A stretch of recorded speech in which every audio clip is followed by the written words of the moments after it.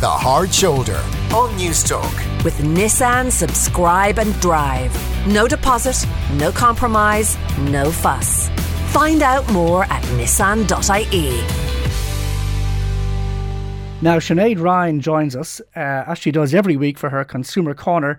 And this week she is explaining to us the future of electric cars. How do they differ from hybrids? Are they going to become the norm in a few years? What supports are available for someone wanting to invest in an electric car?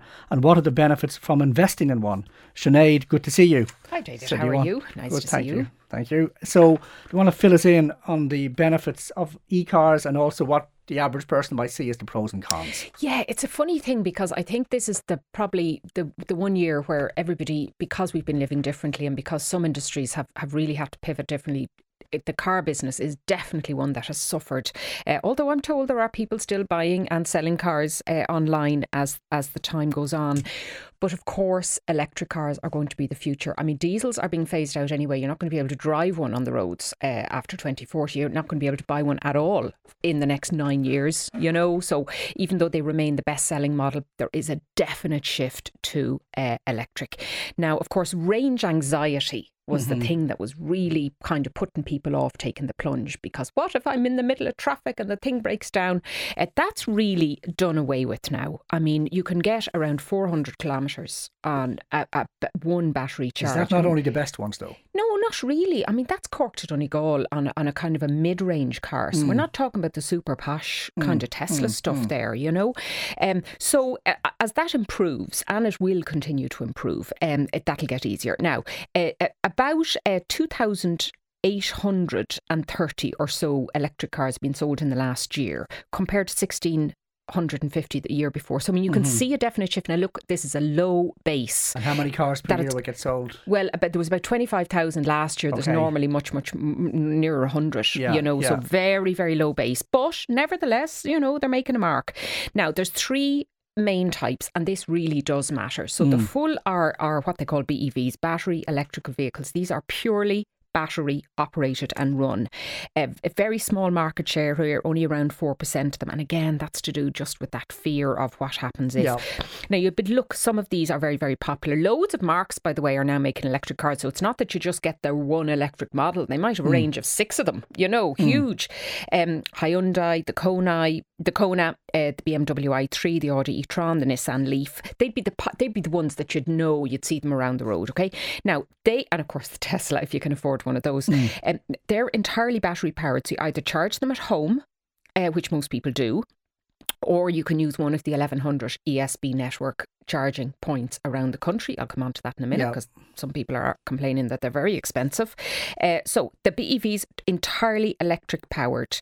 Then there's a plug-in hybrid.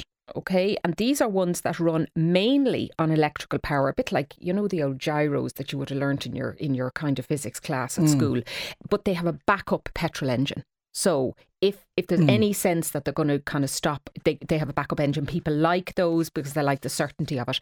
The hybrid cars then are the third time. That's the other way around. It's running mostly on the petrol engine and then backs up to electrical power.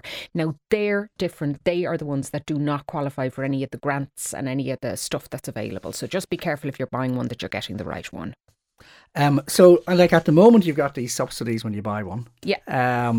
You save yourself on petrol or diesel costs. Because you can run it off your electricity at home at much lower cost. And I don't think you've got vehicle registration tax. You do, but it's much lower. Yeah. So, I mean, for instance, the savings, the first saving is on the car itself, okay, because... But not on the upfront cost, because it's very expensive upfront, isn't it? Well, they are expensive. Now, look, there's no getting away from that, okay, they are dear. But there are grants available, and they're from the SEAI, all right? So, new cars... Which stands for? The Sustainable Energy Authority of Ireland. Okay, they run out all the grants in the country, whether it's for home or cars.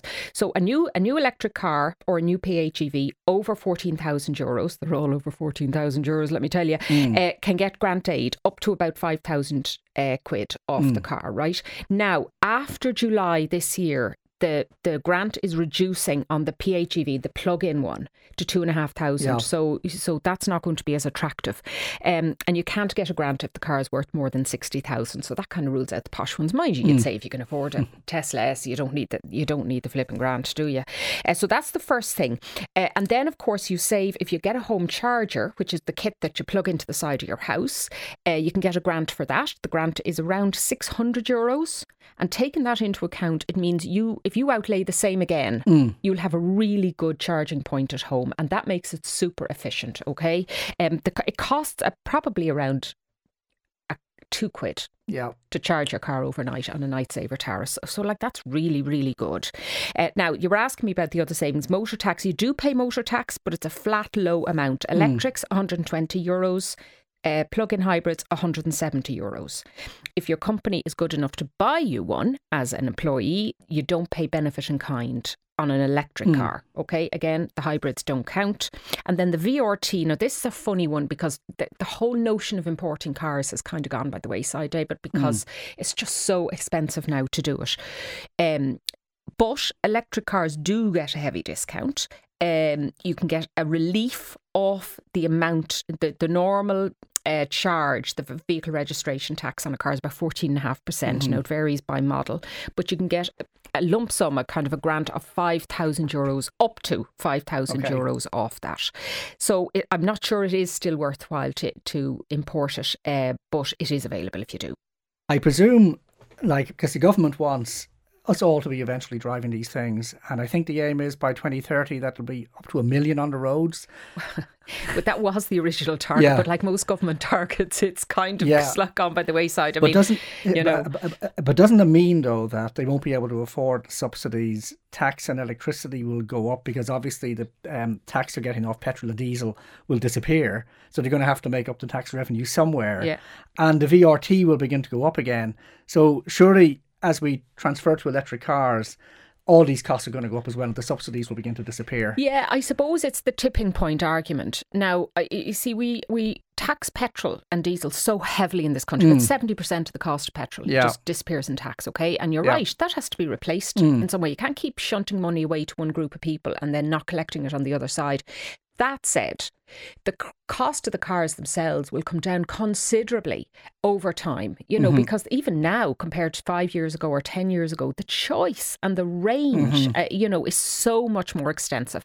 And I suppose the argument is if you don't have dirty old diesels clogging up the roads and we're all whizzing around in silent electric cars, well then that is much easier in terms of bills you might have for congestion or for the road maintenance or for other things like that. Sure.